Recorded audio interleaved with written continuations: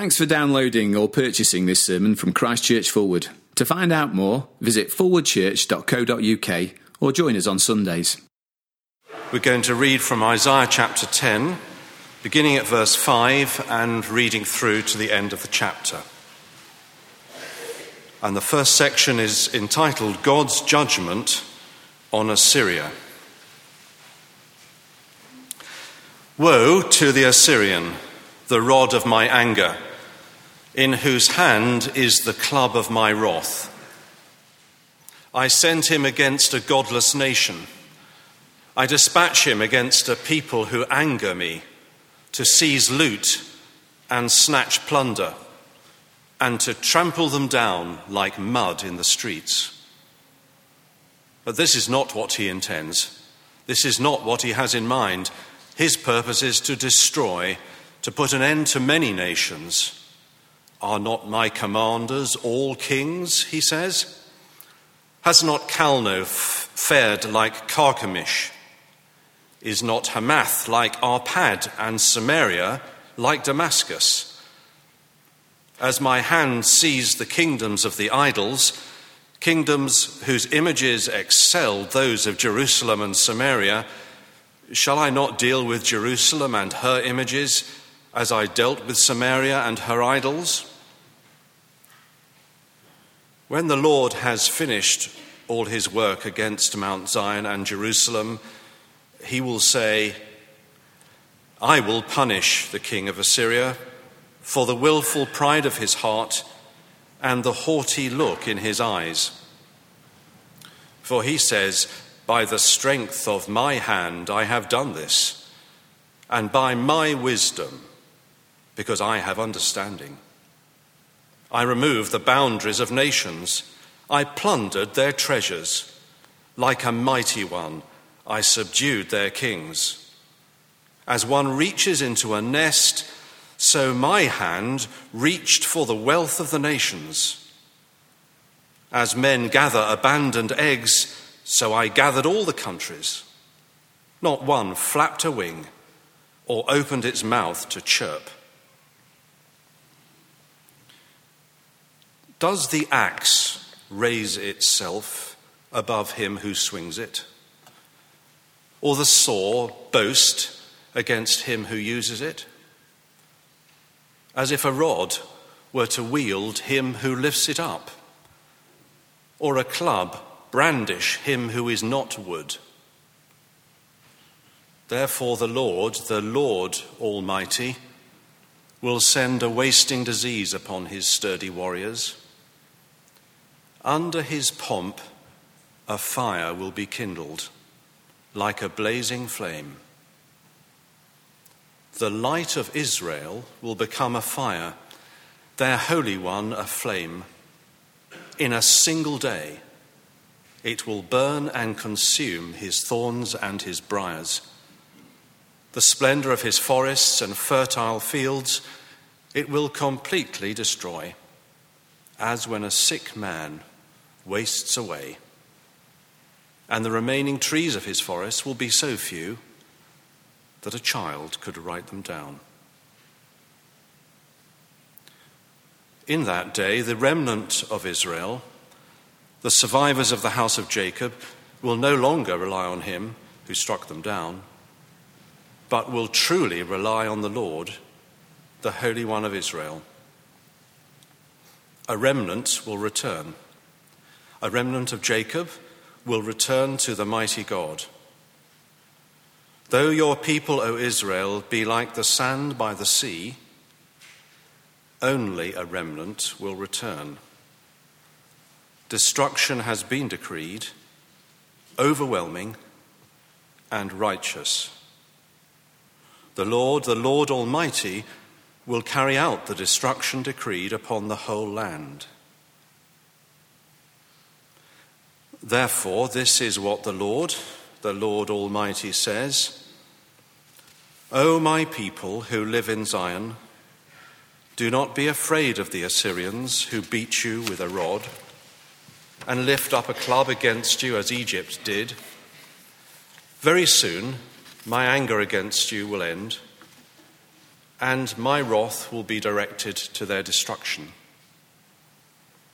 The Lord Almighty will lash them with a whip, as when he struck down Midian at the rock of Oreb.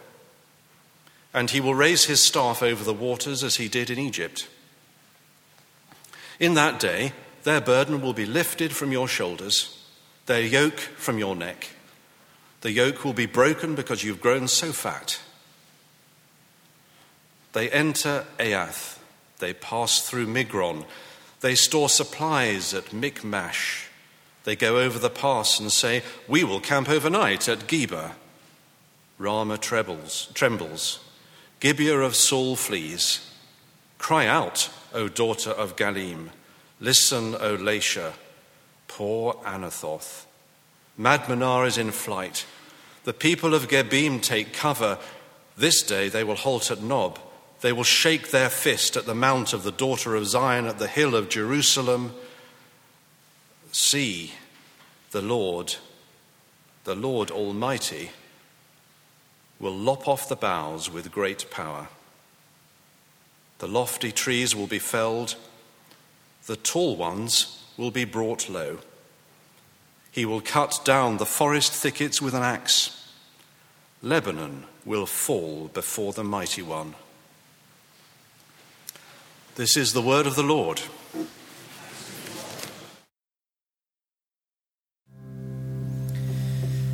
Well, as we stand, let me pray for us now. Truths unchanged from the dawn of time. We thank you, Heavenly Father. Indeed, we're reassured that in this changing, uncertain world, we have an unchanging, solid, sure and certain word of truth in which we can turn to now. And we pray that as we do, it would give us great confidence in yourself, the Lord who is almighty over all creation. And we pray this in Jesus' name. Amen. Please do sit. Well, again, let me add my own welcome to that of Gareth earlier in the service. Let me encourage you now, if you will, to do two things. One would be to dig out the handout, one of the many things that you've been given in your little bundle. I think this will help you to see where we're going. That is headed Transforming a People to Trust. The other thing that you'll find most useful is to turn the Bible open back to our reading just now. Page 694 and 695 is where we begin. It's not often that events in the Church of England not only make the news, but they're then discussed in news programmes in the days that follow. But that, as you know, is what happened this week following the General Synod's vote over the consecration of women as bishops. On Thursday night, it was a topic of discussion on both BBC's Question Time and Newsnight. Now, whatever you think of the decision, and I've made my own position very clear, whatever you think, what has saddened me in the days leading up to the vote and since is the rationale employed by many bishops at that, for the consecration of women as bishops. Again and again, have you heard them saying the same thing? The world wants this. We need to consecrate women as bishops to be in line with the world. And now that's the issue that I'm picking up on today. Not the issue, but the way it's been argued for. Bishop Stephen Cotterill was quoted in the Telegraph as saying that if the measure fell, it would look terrible in the eyes of the world.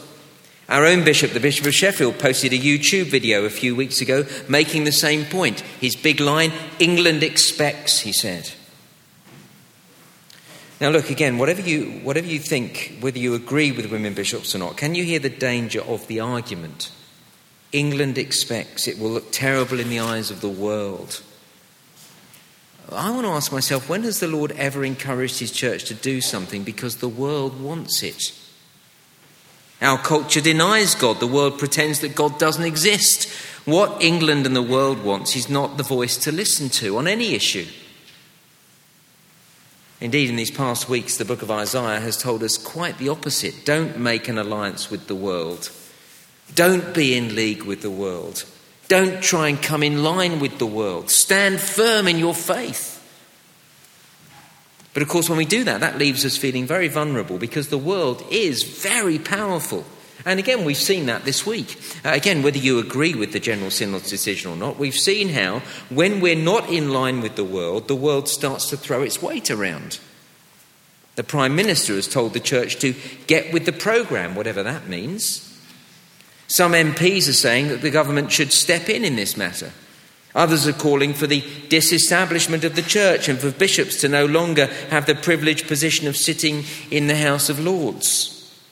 And I wouldn't be at all surprised if you haven't had conversations with people who are outside the church but angry with the church following this decision. I've had one such discussion this week.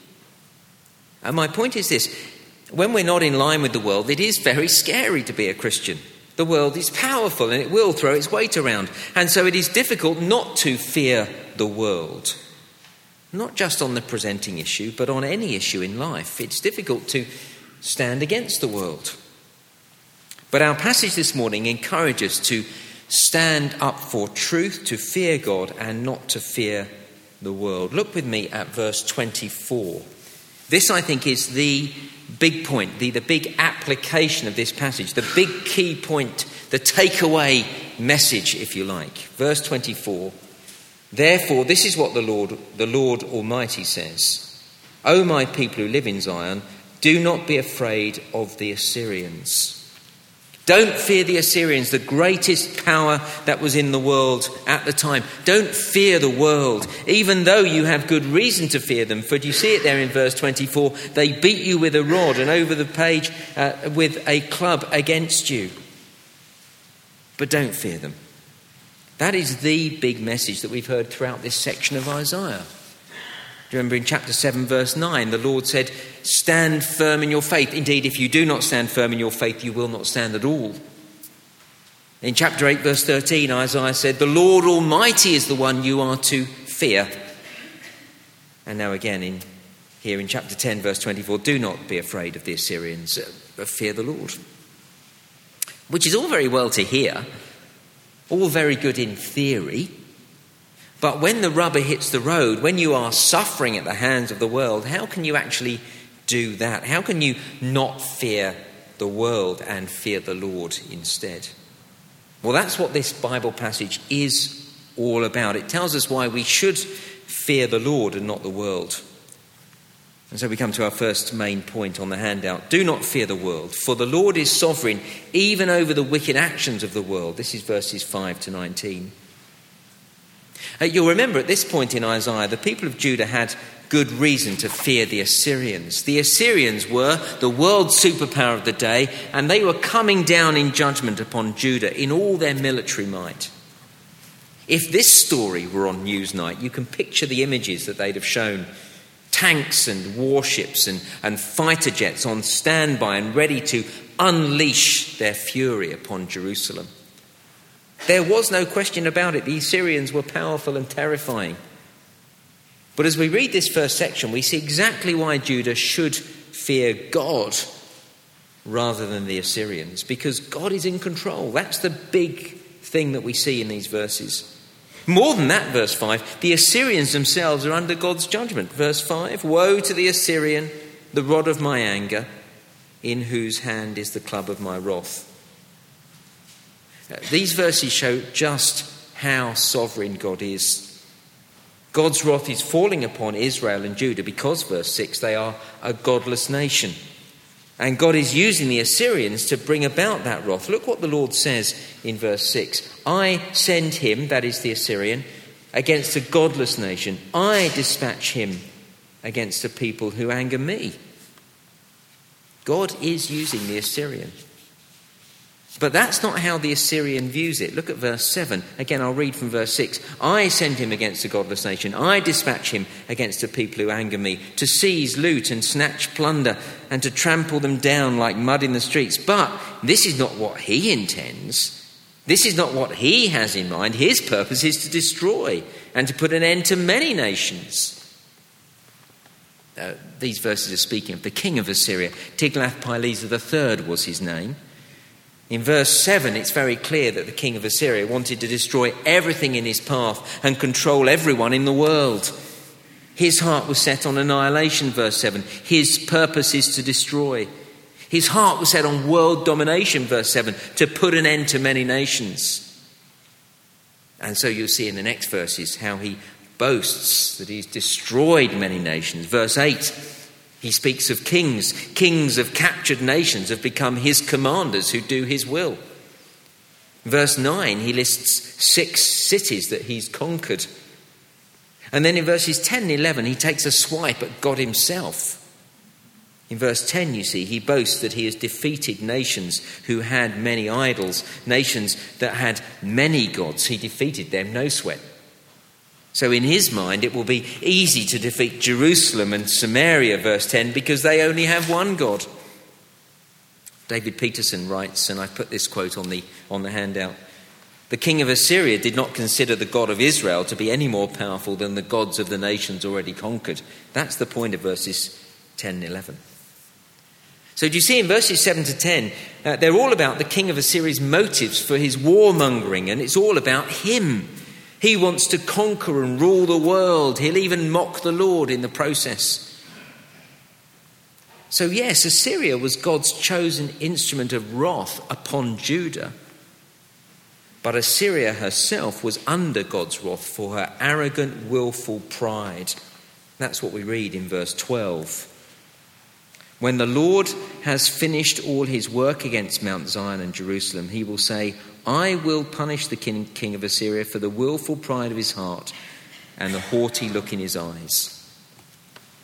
Now, do you see how all this demonstrates how powerful God is?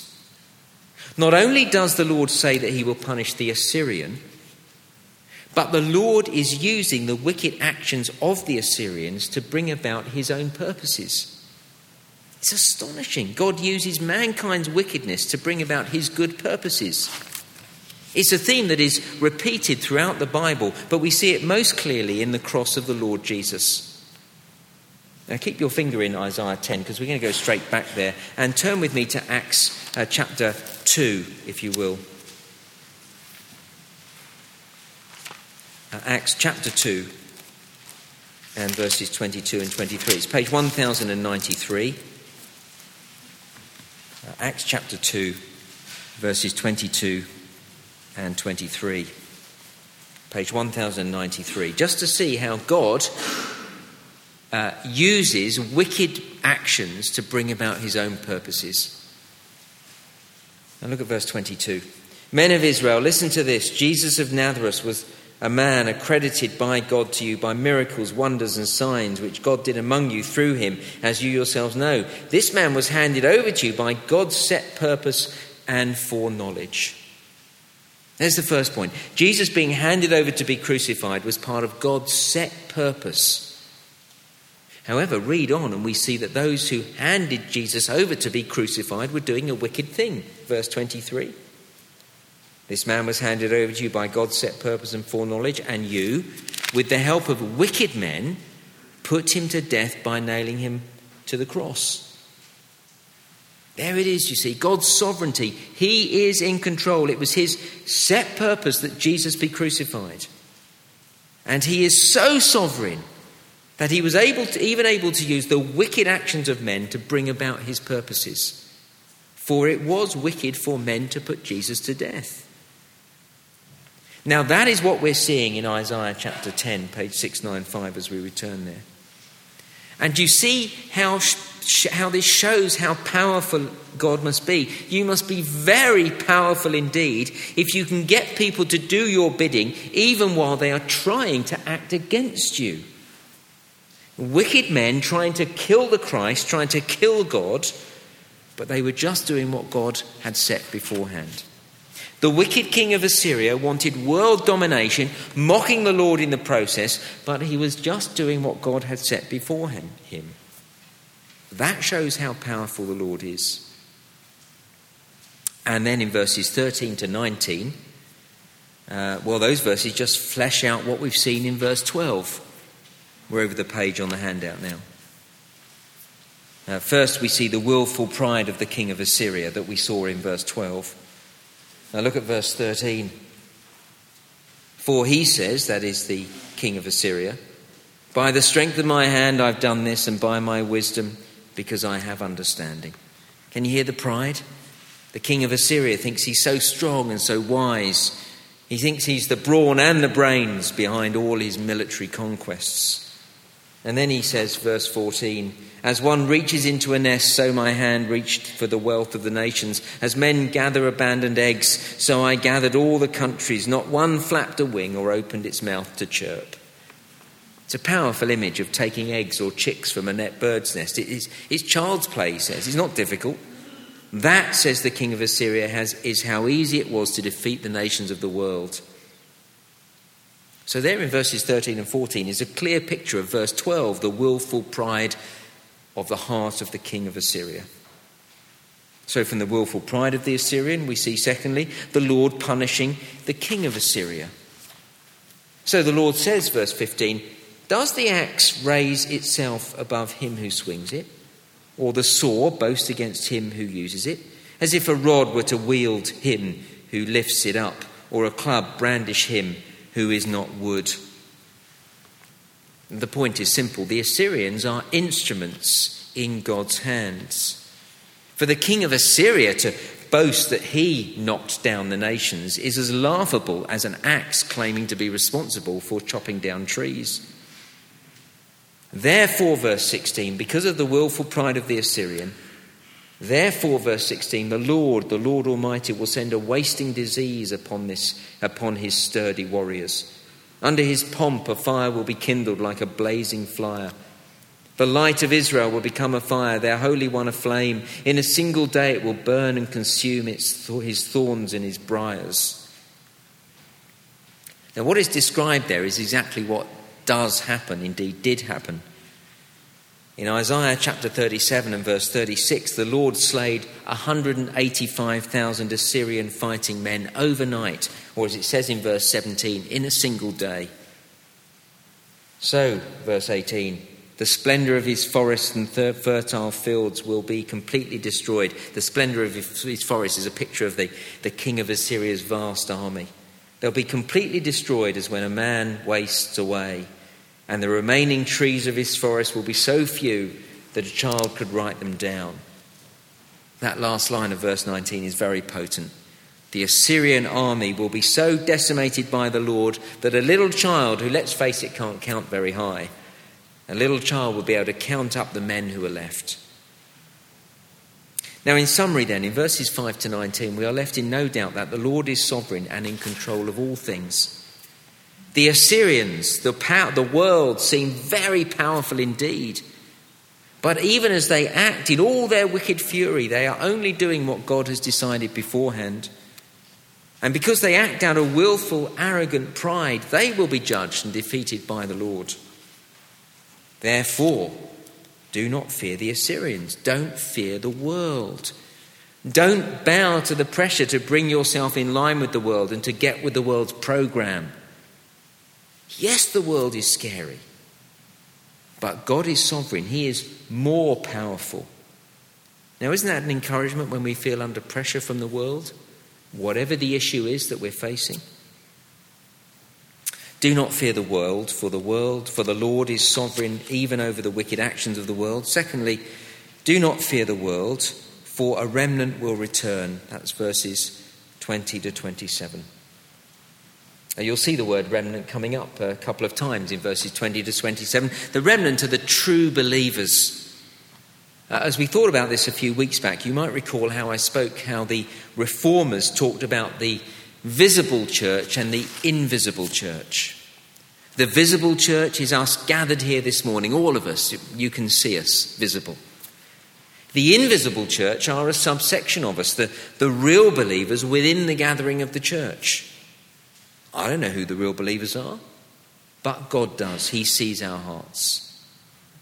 So you've got the visible church, everyone you can see, the invisible church, the real believers, and the remnant is the invisible church, the real believers. And so in verse 20, Isaiah looks forward to a day when the remnant, the real believers, will no longer be tempted to rely on the world. For the people of Judah, this is looking forward to a day when God's people are no longer tempted to rely on Assyria. as Judah has done under King Ahaz. This looks to a day when the remnant will be seen to be the remnant, as you'll see it there in verse 20, they truly rely on the Lord. Now, for those who've been here throughout this term, cast your mind back to Isaiah chapter 7, when Isaiah went to meet King Ahaz and took with him his first son. Do you remember his name? Shear-Jashub. Shear-Jashub, it means a remnant will return. That's the very word in verse 21. Shear-Jashub, a remnant will return. And who will they return to, verse 21? To the mighty God. And mighty God is one of the names we saw attributed to the coming special child in Isaiah chapter 9, verse 6. The Son would be given to deliver us from judgment and death. So this section looks forward to a day when people from Judah will turn to the Messiah, the Lord Jesus. It is a great promise. But, verse 22, it is only a remnant who will return to the Lord. Verse 22, though your people, O Israel, be like the sand by the sea, only a remnant will return. See, the people of Israel by this time have become very numerous. Just as was promised to Abraham. They've become like the sand on the seashore, but only a remnant will return to the Lord. So this is saying, make sure you are part of the remnant. Be sure to be relying on the Lord and not on the world. For, end of verse 22, destruction has been decreed. God will bring about the promised destruction of Israel and Judah through the Assyrians. Verse 22, it will be a righteous act. Israel deserves it. Verse 23, the Lord will carry it out. And therefore, our big verse, verse 24, do not be afraid of the Assyrians. Don't trust the Assyrians. Don't fear them. Fear the Lord. Put your trust in him. Be sure, end of verse 20, that you truly rely on the Lord, the Holy One of Israel. Yes, verse 24, the Assyrians will beat you with a rod. But, verse 25, very soon, God's anger against his people will end, and his wrath will be directed towards the Assyrians. So don't fear those who themselves are going to be destroyed. Now that's how we need to view the world. It is facing destruction. Did you see again why it is bizarre rationale to call the church to get in line with the world or to fit in with the world? The world's under judgment.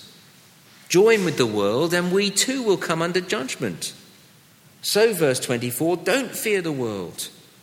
The world will be destroyed, and we don't say that with any glee. But we do need to be clear on this so that we're not tempted to get into bed with the world. And so that we are clear that the Lord is more powerful than the world, and that this is not just rhetoric, in verses 26 and 27, Isaiah reminds Judah of the ways in the past that the Lord Almighty has defeated their enemies and delivered them from oppression. Verse 26, you see, the Lord defeated Midian against all the odds. That is recorded in Judges 6 and 7. And at the end of verse 26, he led the children of Israel out of Egypt through the Red Sea. That's recorded in the book of Exodus. And what he did back then, the point is this, he can do again with the Assyrians. He will do again with the Assyrians. So, verse 27, Judah can look forward to a day when the Lord will bring his people freedom from all oppression. So in this section, Isaiah says, look back. Look back to the great moments of redemption, to the defeat of the Midianites and to the Exodus. For us, that means looking back to the greatest moment of redemption, to the cross of the Lord Jesus Christ, where he defeated evil and death and dealt with judgment, where he brought us freedom from oppression. With that great event in mind, the cross of the Lord Jesus, we can look forward to a day when all enemies will finally be defeated on the final day of judgment. But we can only look forward to that day if we are part of the remnant, the true people of God who rely on the Lord and not on the world. So be sure to be part of the remnant. Don't be afraid of the world. Don't rely on the world. Don't get on the same program as the world. Well, do not fear the world then, for the Lord is sovereign even over the wicked actions of the world. Secondly, do not fear the world, for a remnant will return. And thirdly, and very briefly, do not fear the world, for despite what it looks like, the world will be judged. Verses 28 to 34. It's a brilliant passage, verses 28 to 34. As I read it, feel the terror. It predicts and describes the day when the mighty Assyrian army will march upon Jerusalem, sweeping away everyone in their path. And as they do, there is fear in the hearts of the people of Judah. So as I read this, feel the terror. Verse 28, they, the Assyrians, enter Aiath. They pass through Migron. They store supplies at Michmash. They are moving south towards Jerusalem. Verse 29, they go over the pass and say, we will camp overnight at Geba. Ramah trembles, Gibeah of Saul flees. Can you see everyone running scared, fleeing from this mighty army? Verse 30, cry out, O daughter of Galim. Listen, O Lashar. Poor Anathoth. Madmenah is in flight. The people of Gebim take cover. The Assyrians, you see, are sweeping away everyone before them. And then verse 32, this day they will halt at Nob. Here they are, just outside Jerusalem, having crushed everyone before them. And then look halfway through verse 32. They will shake their fists at the mount of the daughter of Zion, at the hill of Jerusalem. Here is the king of Assyria in all his willful pride and arrogance, shaking his fist in the face of God. And at this point, for the people of Jerusalem, there seems to be no escape. The world has come bearing down upon them, and there's just one more push for them, and then they'll flatten them completely. That's how it feels as a Christian in the world sometimes. The world marching against us, powerful and mighty, arrogantly defying God, seemingly unstoppable. But then gloriously we read verse 33, see, the Lord Almighty will lop off the boughs with great power. The lofty trees will be felled. The tall ones will be brought low. He will cut down the forest thickets with an axe. Lebanon will fall before the mighty one. Here, right at the end, is the Lord Almighty, chopping down the Assyrian army. They may be strong, but the Lord is infinitely stronger.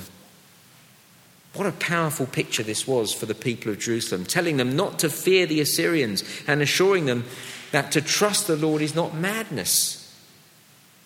And it's a picture for us to tell us the same. The world is powerful. It does look scary, but we know the Lord Almighty. Did you notice that emphasis throughout these verses? It comes again and again. It comes in verse 16, verse 23, verse 24, and again in verse 33. The Lord Almighty. Of course, it's a reminder back to Isaiah chapter 6 of that great vision of the Lord. The Lord is almighty, so fear him, trust him. He is sovereign over the world, so don't fear the world. Don't trust the world. The world will be defeated by the almighty King of the universe. There is a day of judgment to come. And meanwhile, our God is so powerful, he is even using the wicked actions of men to bring about his purposes for the salvation of many. So the big take-home message, be sure you are part of the remnant. Don't be afraid of the world, but truly rely on the Lord, the Holy One of Israel. Let's pray together.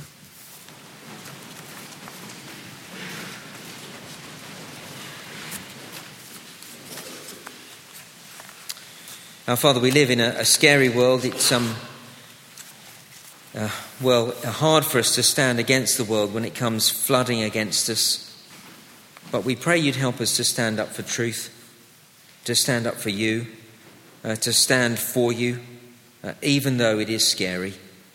And may this Bible passage be a great encouragement to us that you are almighty over the whole world, so powerful that you're using the world's wickedness to bring about your purposes.